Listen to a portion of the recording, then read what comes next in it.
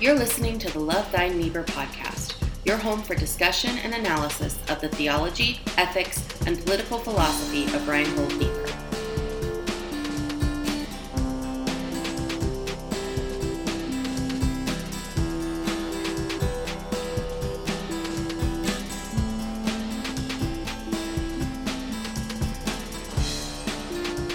Welcome to the Love Thy Niebuhr podcast. My name is Cliff Bailey, and I am joined by our other co-hosts, Zach Narrison and Aaron Duncan. In this inaugural episode of the Love Thy Niebuhr podcast, our aim is simple. We want you, the audience, to get to know us a little bit, what attracts us to this Niebuhr fellow, and what it is we want to do with this podcast, the overall goals of the podcast, and some of the more specific and practical things we'll be featuring on here. But first, we're going to go around and just introduce ourselves to you all and tell you how we got into this guy, Reinhold Niebuhr. So let's start with you, Zach. Yeah, I'm Zach Narrison, a pastor at a little church out in Onalaska, Washington, a little Presbyterian church. What got me into Niebuhr is I was going to Moody Bible Institute, actually. Probably not in the same theological tradition as Niebuhr, but I was, it was actually an article that I came across on CNN while I was at Moody. It was published in 2010. It was saying Obama's favorite theologian. And I had kind of heard about Niebuhr in historical theology class, but I just so happened to kind of read on Niebuhr in this article. And I was just kind of struck by the fact that, like, the things that I knew about Niebuhr from historical theology, I was kind of struck that Obama was so, like, thought that this was one of his favorite theologians. And so that got me on this, trail where I've over the years, I've kind of slowly built up a fondness for Niebuhr. And then more recently, he's really become, probably in the last 2 years, really become a fixture. I spent a lot of time reading his stuff and just engaging with it. Yeah, good. How about you, Aaron? Or what, well, first introduce yourself and then kind of what got you into this. So yeah, my name is Aaron Duncan. I'm originally from Cincinnati. I went to my undergrad at Cincinnati Christian University, where I majored in biblical studies and had the pleasure of meeting Cliff Bailey, which taught my first philosophy class, which kind of got me into reading a lot of philosophy sources, Nietzsche and stuff early on. And he always found a way to cave in Niebuhr a bit. So I had the ruminations of Niebuhr in my mind ever so often when I would go to sleep at night at times. And then it was more baked in there than you even knew. So later on, it could flower. Yeah. What you're saying is you were haunted. No, I'm here. I was haunted by Niebuhr. There you go. But then I went to move to England and did my master's at the University of Nottingham in classics, and got into a bunch of theological trends such as radical orthodoxy, and philosophical stuff like philosophy as a way of life, which is my main focus at the moment. And during that time, I was really fascinated by trends in politics. Obviously, in 2015, 2016, the world was really changing between Brexit, and then COVID obviously happened. And I was enamored by the US political system going up in flames with Trump, Bernie, Hillary. And I was always very confident personally and very devout follower of Bernie Sanders. You even named your dog after him. I named my dog after Bernie. He's a beautiful dog.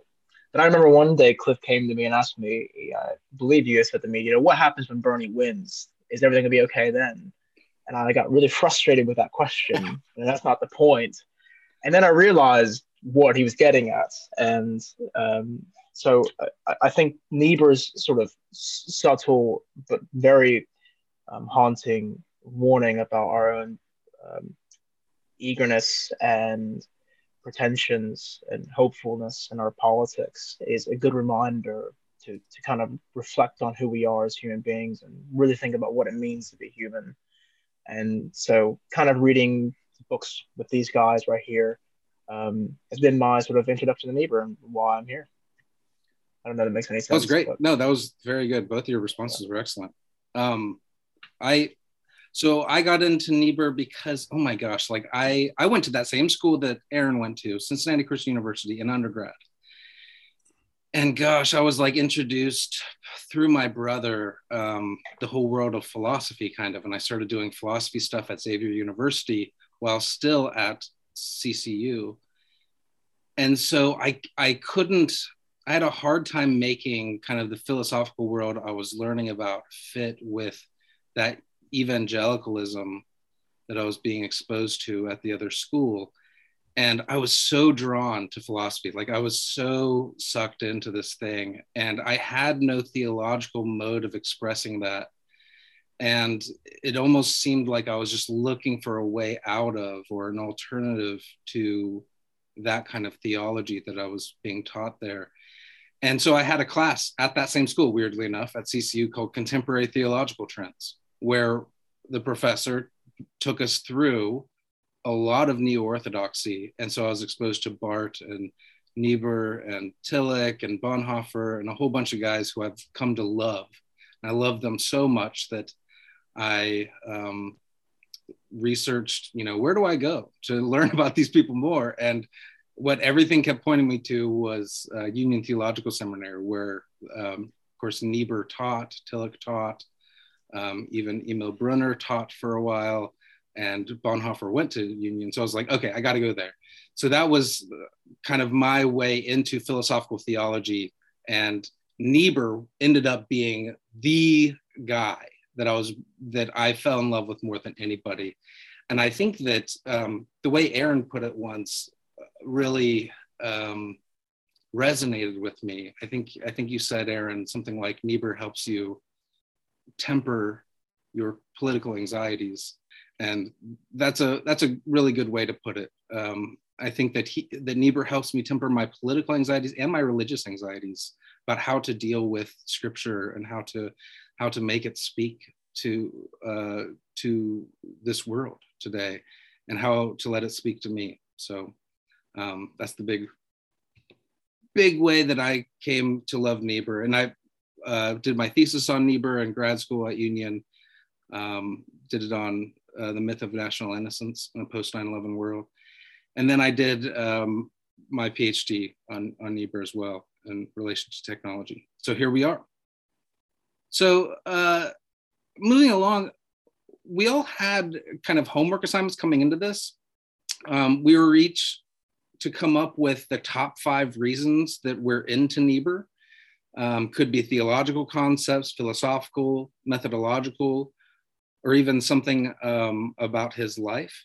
So let's stick with kind of that order that we've been going in, and we'll count it down from number 5. Just go around. And a note to our audience, we don't have any idea what the others said on this. So there will probably be some overlap, and that's totally fine. So let's hear it, Zach. What's your number 5 reason you're in to Reinhold Niebuhr? Oh man, it's funny. I left number 5 on my list to be one of my favorite.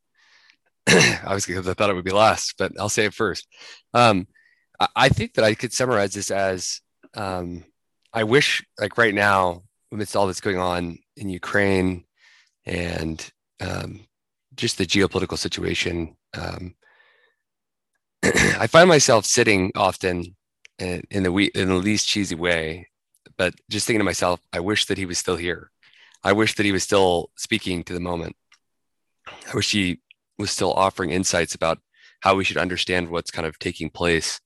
Just kind of giving us direction and kind of striking at the heart of some of the sinfulness on, I don't say this lightly, sinfulness on both sides. We can sometimes idealize our own position against Russia's invasion of Ukraine, but to also recognize our own sinfulness in bringing that situation about. Not at all saying that it's at all anyone's responsibility except for Russia, but I think that it's a complex issue, and so I wish he was still here. I mean, I think that's my number 5. Yeah, good. How about you, Aaron? Sorry, guys. I think number 5 for me would be his particular method of going into different schools of thought, so a scholastic method. I find that really intriguing. And because I think as an undergrad, I had a general anxiety of not knowing where to really go or begin. And so I found myself kind of wandering through a lot of reading, dense reading that I never really understood, and picking up little by reading so much. I think Seneca makes the point that you should sit with one scholar and read them thoroughly to actually gain wisdom. Sorry, we're experiencing technical difficulties. Thank you for your patience.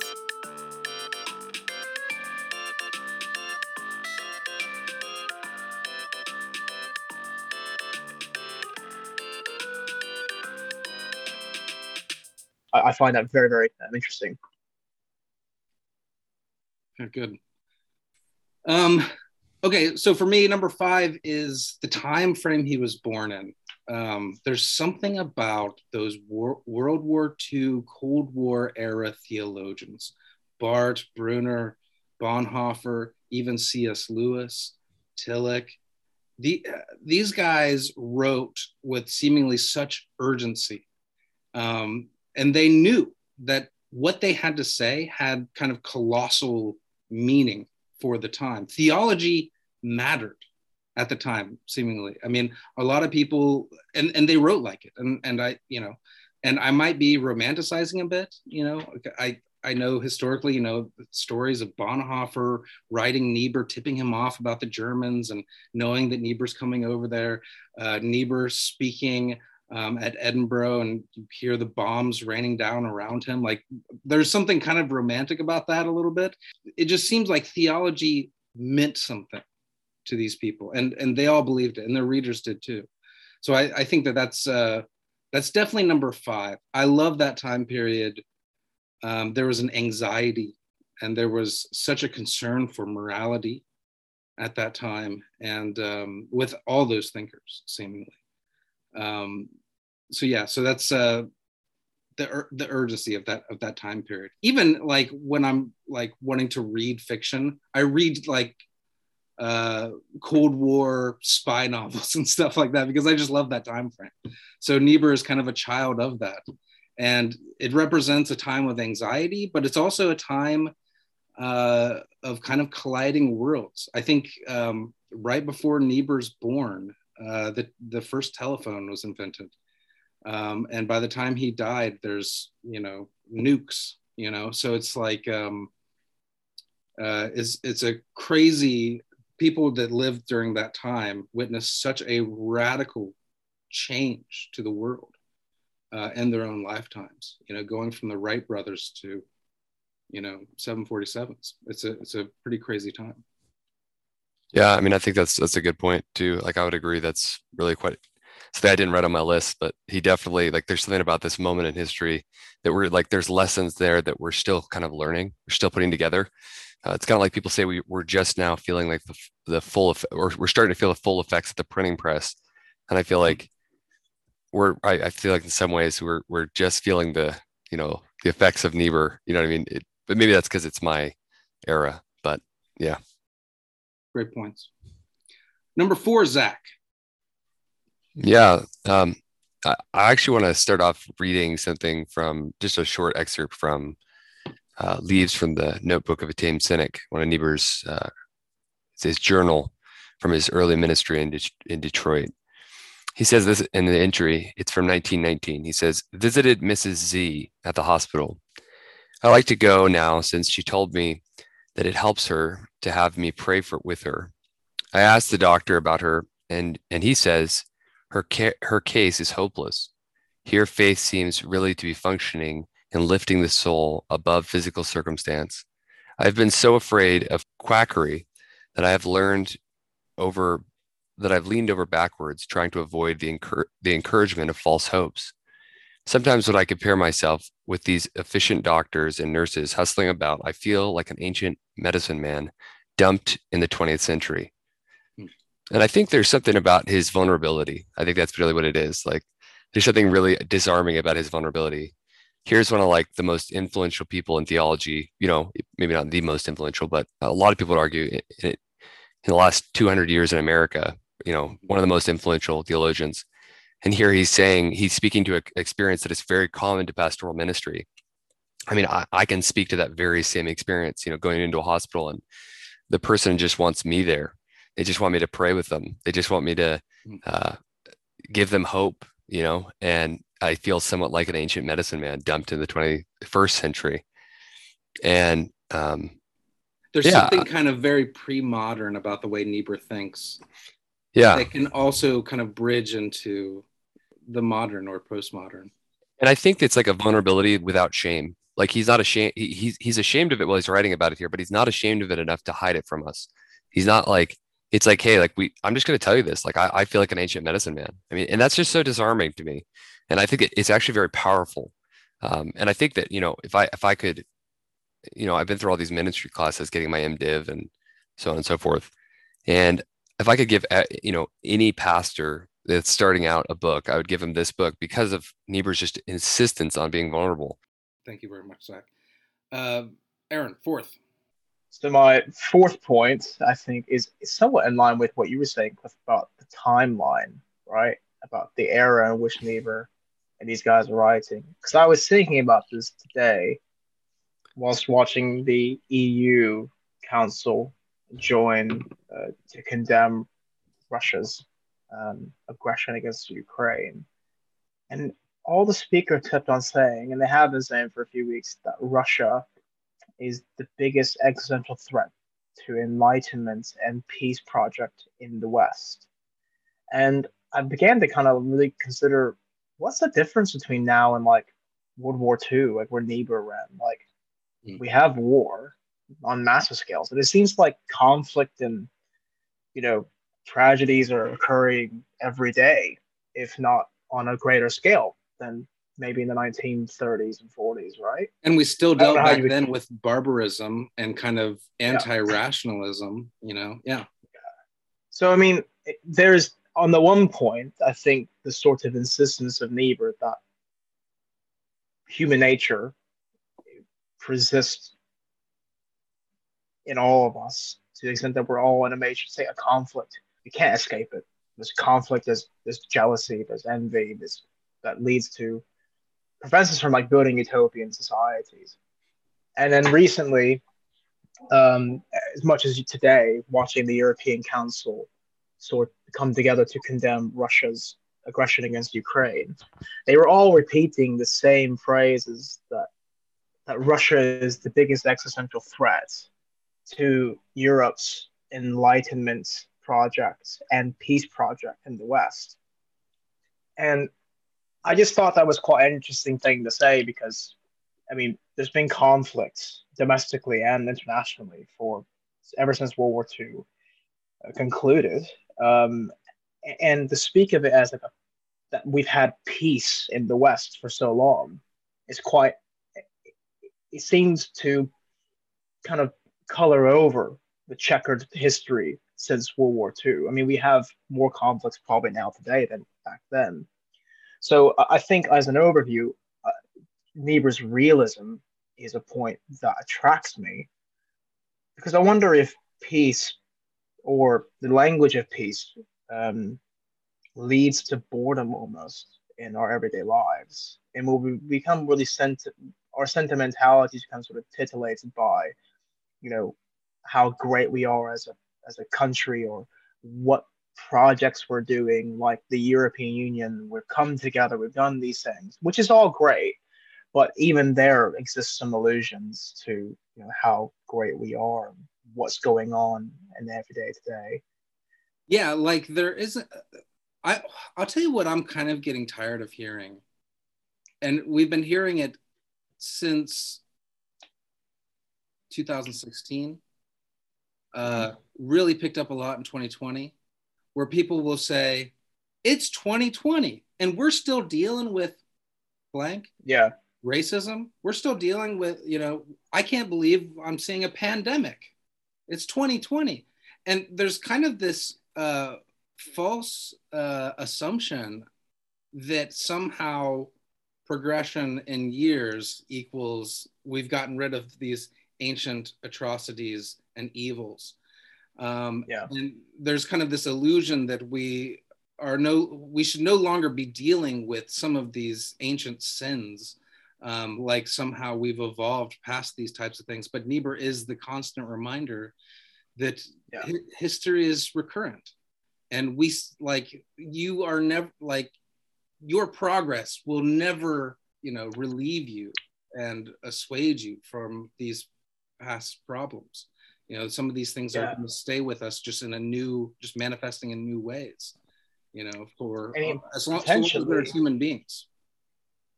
I wonder, and because obviously we have a lot of dialogue on our social scene about our politics, right? Like, you should vote this way, you shouldn't believe that.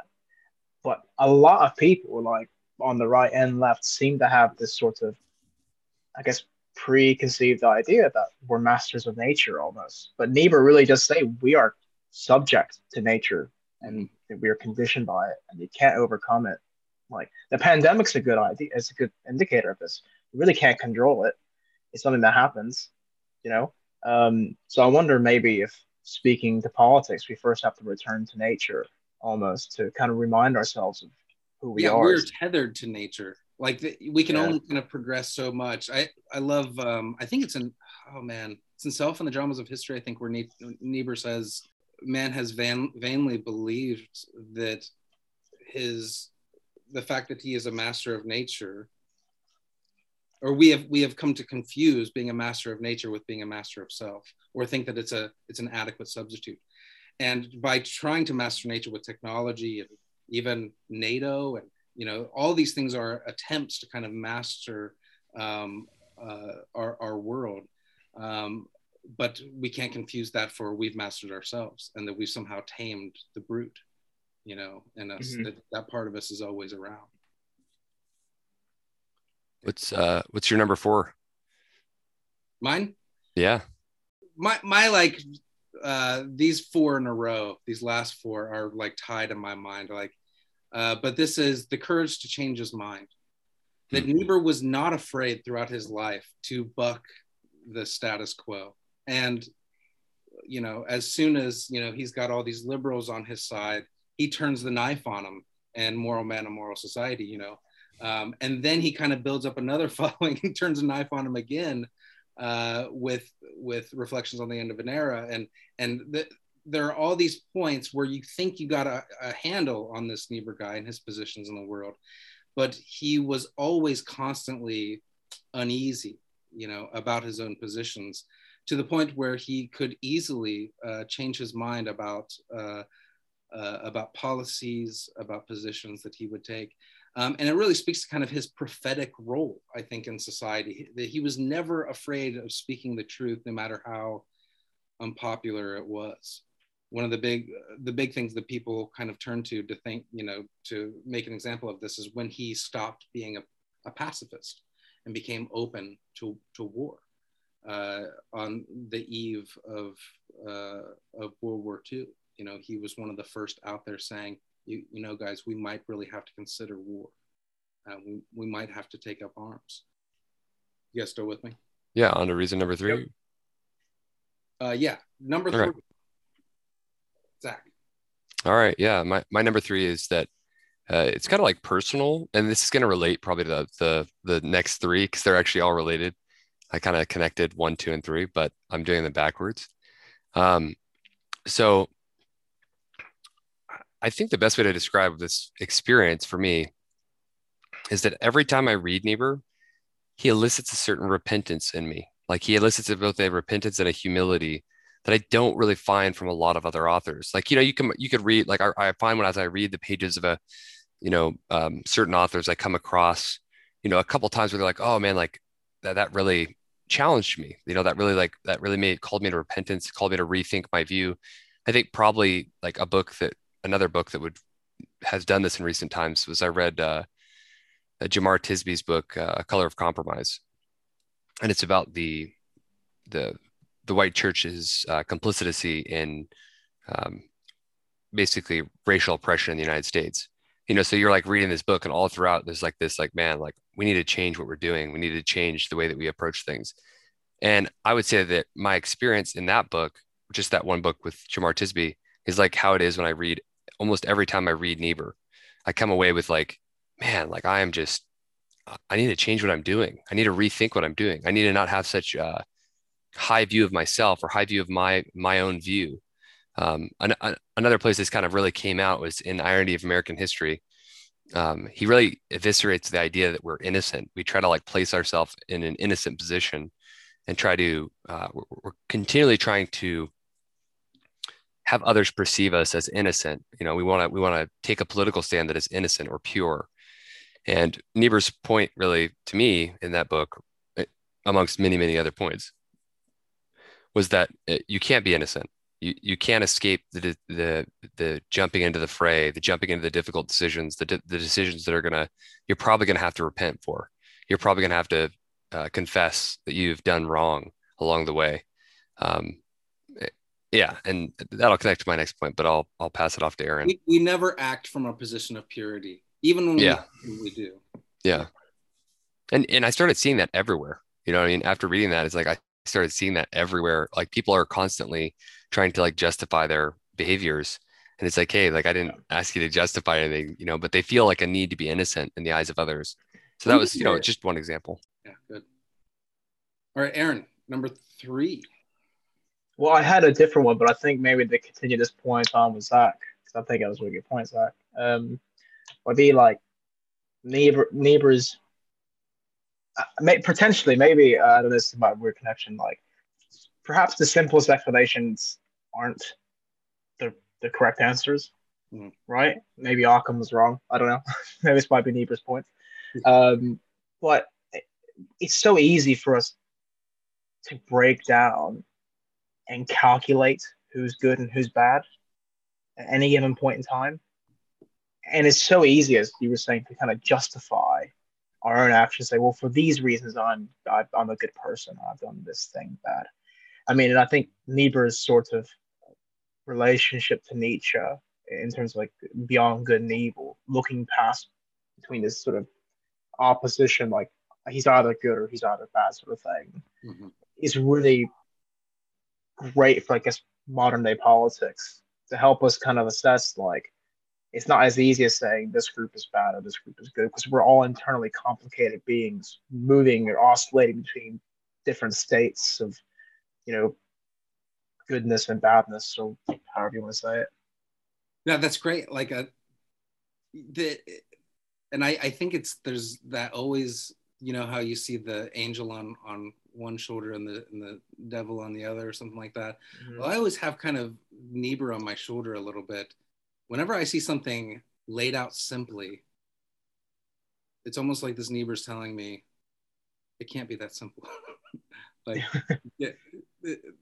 why don't we stop and break this down a little bit? And it's kind of part of his kind of Socratic essence about Niebuhr is that things are not always as simple as they seem. Good. All right, my number 3 is, it's similar to all these things you guys are saying, weirdly, but is that Niebuhr's prime motivation is to clarify reality, not necessarily to transform reality. Transforming reality was always secondary to Niebuhr. It was always secondary to understanding what's going on. So it's not, he's kind of developed within me kind of this desire to understand the complexity of a thing, and knowing that is more important than even knowing what to do next.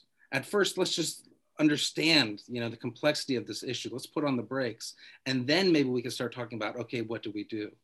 But yeah, it's the way that he uses scripture, the way that he understands the world. It's always, his methodology is always to clarify reality first and then transform it. Yeah, that's a really good point. That's really well said. Number 2, Zach. Yeah, number 2, I would say it's probably this idea. You guys have already brought it up. It's this idea that sin is not going away. One of my favorite things that Niebuhr does is when he talks about like political systems and how they will try to identify some sort of dysfunction in humanity and say that it's kind of the root dysfunction. It's the dysfunction behind all dysfunctions. He writes in The Irony of American History in 1952, he wrote, modern man's confidence in his virtue caused an equally unequivocal rejection of the Christian idea of the ambiguity of human virtue. In the liberal world, the evils in human nature and history were ascribed to social institutions or to ignorance or to some other manageable deficit in the human nature or environment. And man, I'm just like that just his ability to remind people just kind of constantly, like even in light of these really powerful ideologies, they're just like sweeping onto the scene. I mean, the one that he really targets often at this time period is communism. And he's really able with the doctrine of sin, he's able to then take that doctrine of sin and to remind people of the shortcomings of basically any ideological system, even his own. And he says of the communists, he says the communist doctrine is more explicit and therefore more dangerous. It describes the origin of evil to the institution of property. And he speaks. He that's really really insightful. That really gets to the heart of saying, hey, like there's something naive, right? They forgot this tenet that sin is not going away, and it kind of reminds us, hey, this is not a perfect system.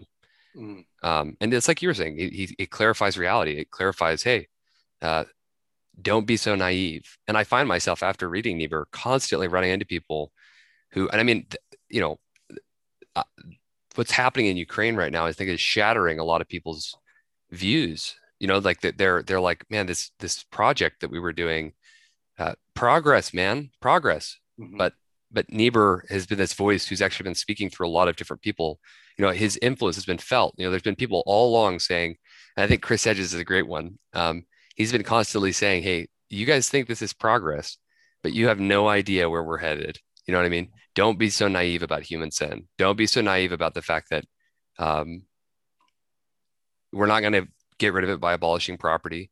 We're not going to get rid of it through education. I think another thing that's kind of shattered these illusions recently is just what happened in Afghanistan. I mean, I think I even bought into that. I thought, okay, like we've invested a ton in education.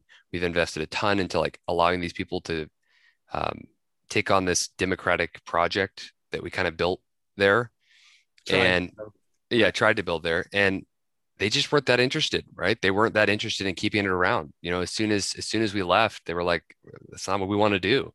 And I think that was really disheartening to a lot of people. But I think that it was, not to say that I don't want to say that that democratic project is in alignment with what is sinfulness or non-sinfulness, but I think we just forget about the power of corruption and the power of just even like with going with Putin right now, like people in Europe like demilitarized. I mean, Ukraine got rid of like all of its nuclear weapons, which I actually really like that they did that. In exchange to not be attacked and taken over by Russia. Yeah.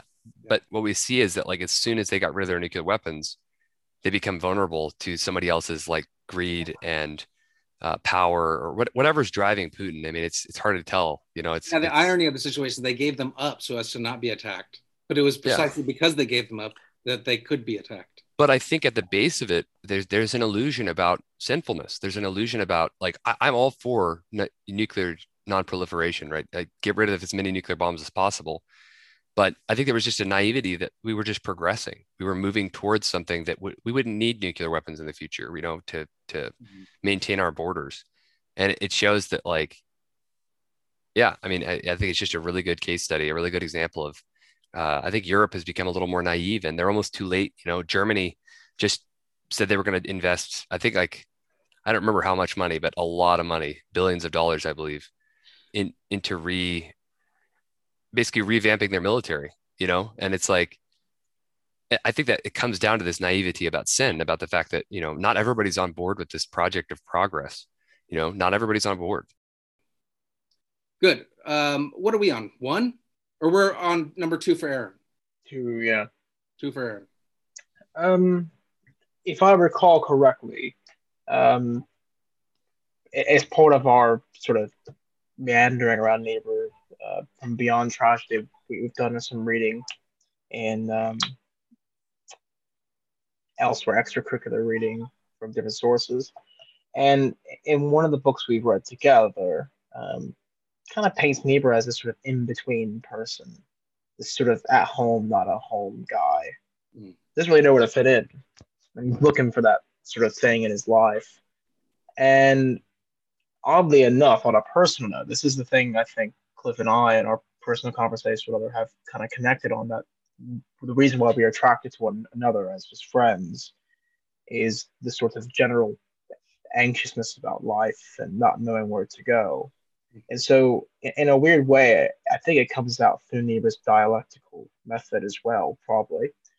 And probably one of the reasons why I find a lot of things that resonate for him with me, not feeling exactly comfortable with standing my ground or asserting a flag and dying on a hill for certain positions, be it politics or philosophical movements. Um, Probably why I'm more leaning towards postmodernism, I guess, is a bit more like, I don't know what to say, what to do. Let's relativize everything and just call it a day. But and I think that point was really made earlier this year when Cliff and I read On the Road with St. Augustine by Dr. James Smith. And James gives this brilliant analogy that the road we travel on is not made by ourselves, but is something that is made by people who come before us. We're always traveling on a road with somebody else that precedes us. And I find that quite a beautiful piece of imagery to kind of reflect on my own life. That you're never alone. You're always following in someone's footsteps. But there's Niebuhr still that kind of gives tension us there of home, but not home. You're on yeah, the yeah. road, It's you're yeah, alone, but it's been paved by yeah. others. Yeah. It's a sort of weird paradox of existence, I guess. But yeah, I find that resonates with me quite well. That's beautifully put. Absolutely. And it's a major theme in Niebuhr's own life, and being caught between the German-speaking world and the English-speaking world, and being at Union. Brother and his family. Yeah, loved by liberals and hated by liberals at the same time, and it's that condition of homelessness is very relatable, and it's very relatable in the way he writes too. Why I like Augustine so much as well. So this is. Yeah, absolutely. It's something, he realized down the road is I have a lot in common with this guy. Number 2 for me is his use of scripture. This is one of the main things that initially attracted me to neo-orthodoxy in general. And I'm not categorizing Niebuhr necessarily as neo-orthodox, but that movement during World War II where people were trying to look at scripture in a different way other than just, the inerrant word of God that's being propped up by the fundamentalists on the one hand, and the completely flat rendering offered by the liberals on the other, that it's just a historical document of myths and that type of a thing. But Niebuhr tries to chart that kind of middle road where this is true. Like this scripture speaks truth, not necessarily factual, but it has kind of these lessons that help us understand reality today. And he has perfected something that Jeremy Sabella has brought up. He's perfected the sermonic essay, the ability to read scripture with a lens for today, with interpreting it so it's helpful for today. And the proof's in the pudding. We're just going to have to get into one of these times. But that's one of my favorite. And along with that, it's been described as Niebuhr's kind of theology from below. So as opposed to Karl Barth, who is kind of like, this is a caricature, but Barth has this God that kind of speaks truths and dogmas to us to be realized in our own time. Niebuhr's more begins with, where we are. And he looks at the authority of scripture as something that's correlative, not something that is chiseled into the side of a mountain, but something that is proven by our everyday experience, that Adam and Eve wasn't just a historical event way back then. It's not just a truth from way back then, but it's something we wake up and see it every day when we look in the mirror. We see the story of Adam and Eve unfold on the world stage. These things are recurring.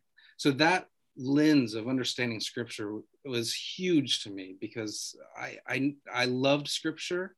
I knew it was meaningful, but Niebuhr helped me find a way to allow it to speak today. Number 1, Zacchaeus.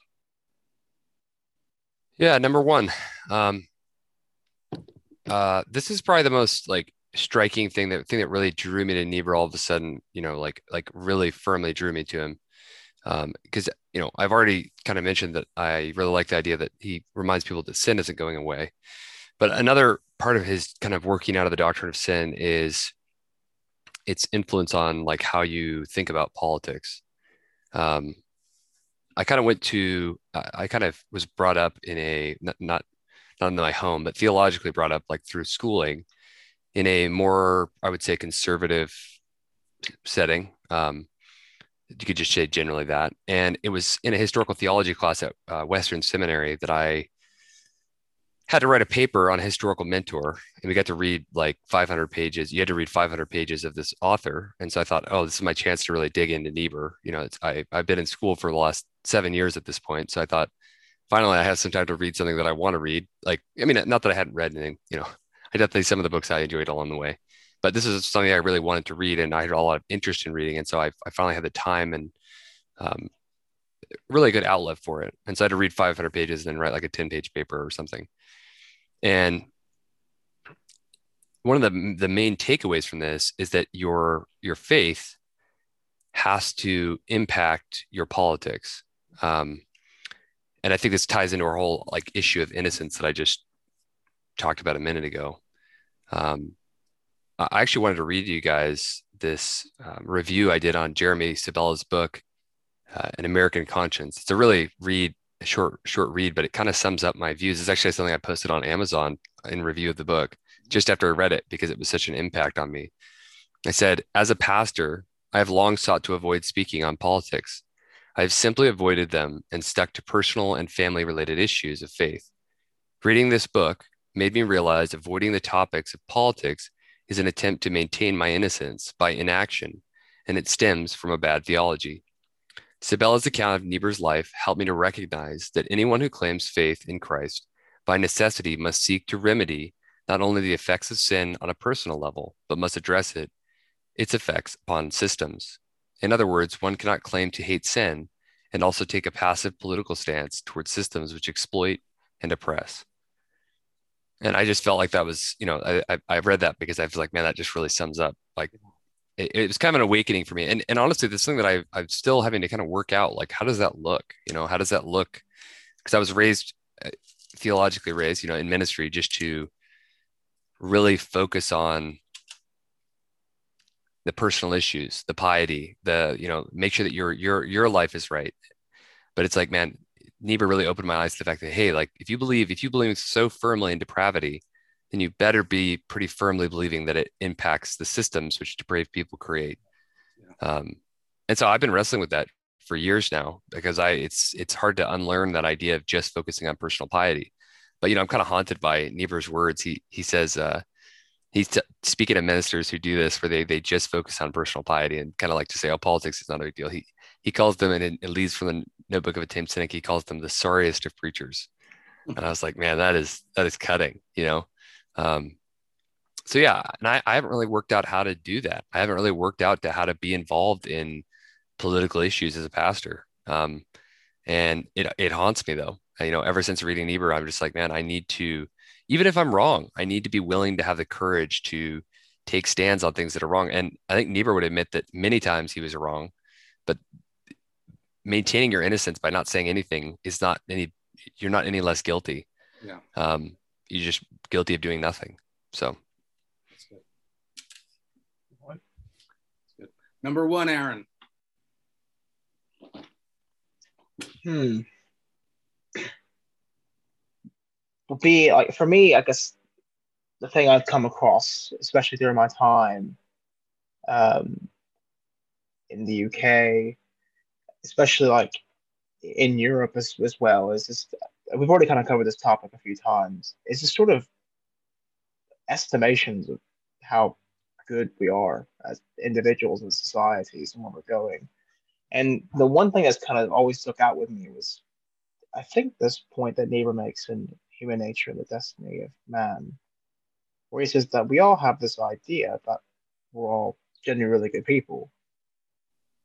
But human history shows a lot of conflict and a lot of messiness, a lot of violence and death.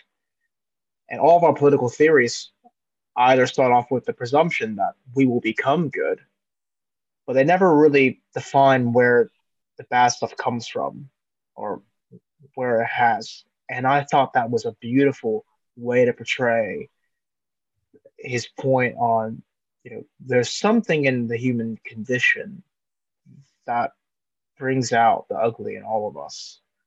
And if we're just going to masquerade it with just how fluffy, paintings of how good we are romantically, or then we're not going to get to the point, the solution to any problems. So I found that was probably the most illuminating point that helped me kind of understand his philosophy.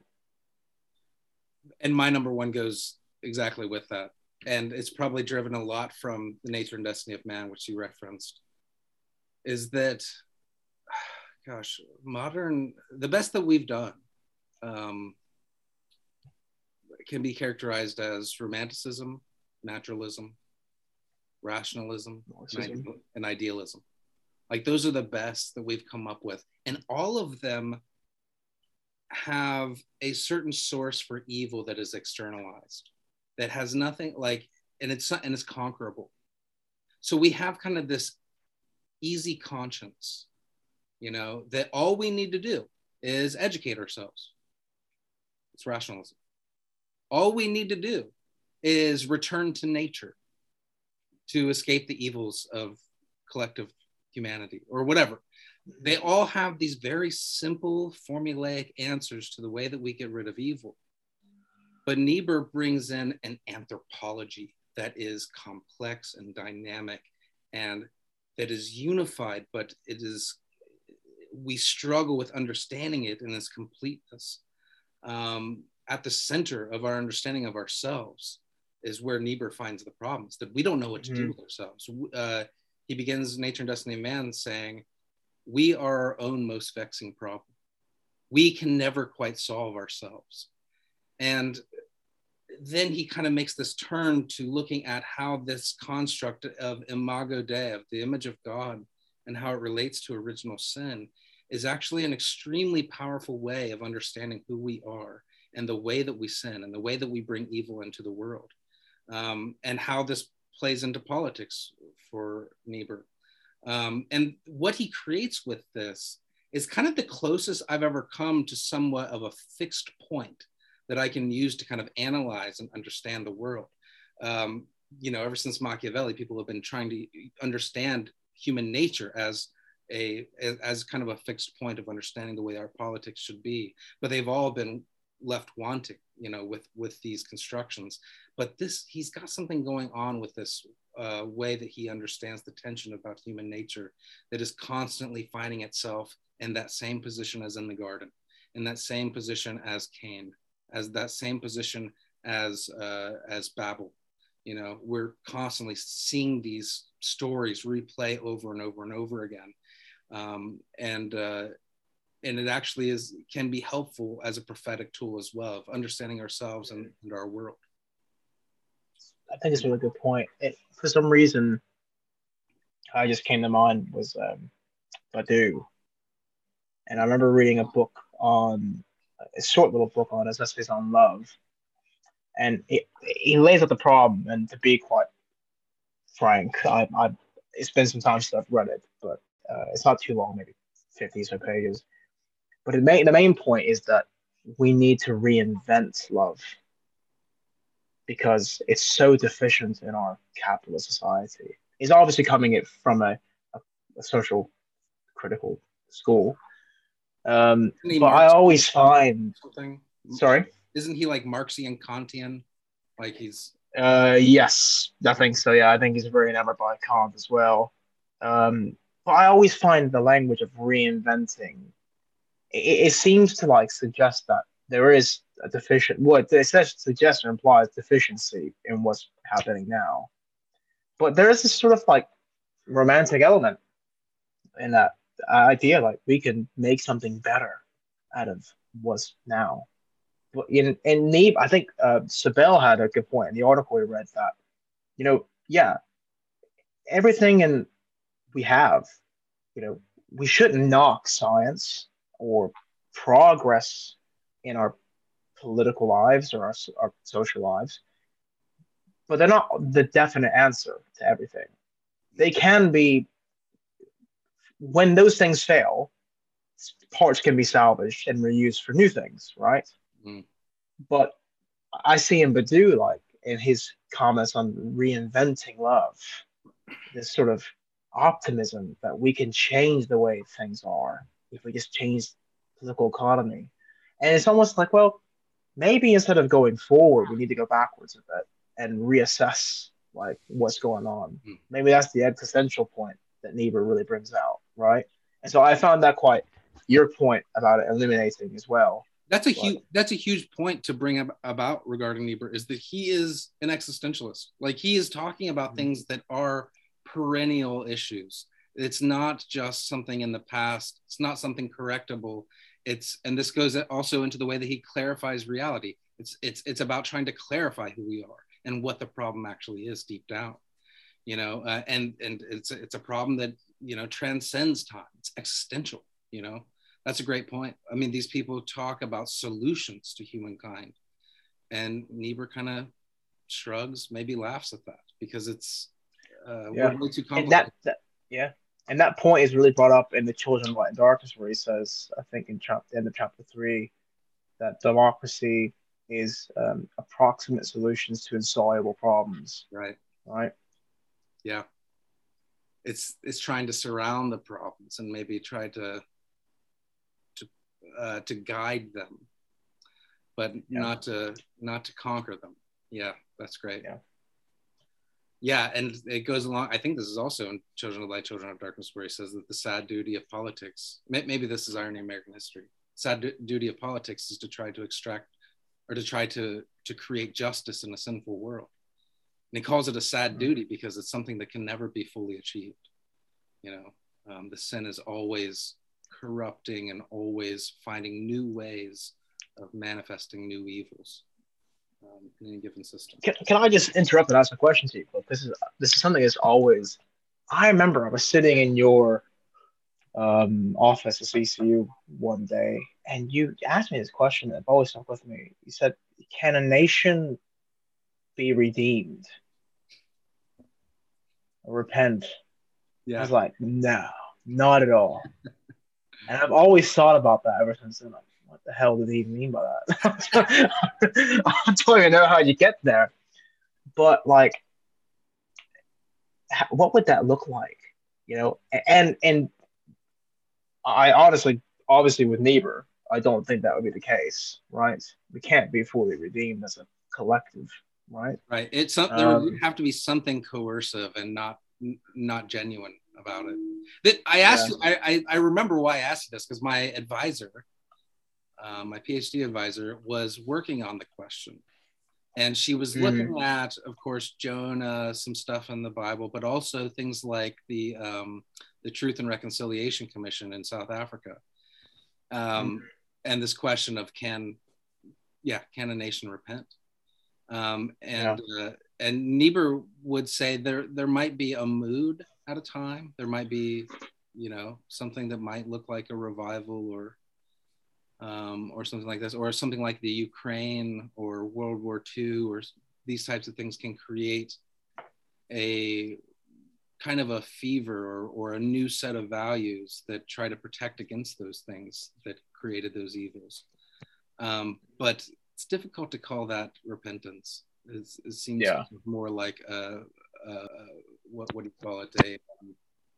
A zeitgeist, a mood that kind of overwhelms a society. Yeah, I don't know. So we've brought him up a few times just in a little bit, but I would like to say that if any of this sounds interesting to our audience, and you don't know a lick about Niebuhr, first, I don't know why you're listening to this, but maybe you're just interested in theology and you want to learn more about this fellow. A great place to start is Jeremy Sabella's book, An American Conscience. And it's actually a companion work to a documentary that's on PBS of the same name. It's called American Conscience it's about Reinhold Niebuhr. It's a nice little primer on Niebuhr's thought and historical significance. And of course, Jeremy is a friend of the show. I think we can call him that. So you will hopefully be hearing more from him in the future here on the Love Thy Niebuhr podcast. But now let's turn to another question, and we are pressed for time. So we'll try to get through this as quickly as possible. And really, it's two parts. We had nothing planned for this, but I wanted us to speak openly for a moment about what it is that we want to accomplish with this podcast and why. So let's start with Zach. What do you want to accomplish with this podcast? I think I just jump off of what Jeremy Sabella did with his book. Why I think it's such a good book is that he took somebody that can be, Niebuhr can be kind of hard to understand sometimes. I think maybe that's why he's been forgotten to history somewhat in a lot of circles.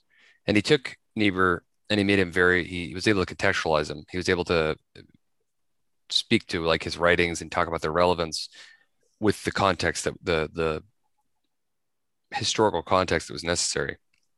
And so part of my goal, and I think all of our goals, is to get people engaged with Niebuhr and his works. I think for all these reasons we just brought up, he calls people to repentance. He leaves me, when I'm reading, leaves me kind of reassessing my life and reassessing my theological convictions. Even though I probably disagree with Niebuhr on some fundamental theology issues, man, I just can't stop reading him because it's just like, he really makes me think about how I'm behaving, you know what I mean? And I also think, just being very direct, I think that he is a great response to Christian nationalism. I think Christian nationalism is, I preach at a little church in a small community in a very conservative place. And I think that Niebuhr is able to use the Bible and biblical language and theology and the gospel really, and use it to address the idolatry of Christian nationalism in a way that's very effective. I think when people are confronted by it, it's very hard to walk away. I mean, I don't know how you can walk away from reading Niebuhr and be like, oh yes, I must continue on my way, and maybe people can, but I think that, his voice needs to be heard in that regard. I think he has a lot to say and a lot that we could learn from. Yeah, good. Anything to add to that, Aaron? I think selfishly, I want to understand Niebuhr and where I stand with him. I think in the spirit of Niebuhr would be to not fully accept Niebuhr, right? To stand at odds with him and like just be a bit suspicious about what he has to say. But I mean, I'm quite interested in theology itself and my own personal growth and faith. Because on a personal, I mean, I don't know where I stand in belief in God, or I don't know where I see myself in the practice of faith. And recently, I like the idea of God and the church, but I haven't been to church in some time, though I do read quite regularly on theological works. And my sort of like interest in radical orthodoxy, which I guess is quite proto-Barthian, maybe, I don't know. I'm trying to see where I stand in relation to these sort of concepts and movements, and maybe I'll never find a place to stand on. Maybe that's the kind of condition I'm at, wavering back and forth, and maybe trying to articulate that in a better way for myself. On a less sadistic, maybe less selfish note, I think what I would love to do with the podcast is make this intelligible. I mean, number one, there's a way of making Niebuhr intelligible to the political world, to make him relevant to our contemporary crisis. But that could have an effect of demystifying Niebuhr's religious sentiments, right? I guess you can have Niebuhr without the Jesus stuff, right? But like, it's an essential package. So like, talking to my friends who aren't Christians or who are Christians but don't understand Niebuhr's relationship to the Bible or to God, and how that actually culminates in an effective critique of contemporary society and what goes on, that needs to be outlined a bit better.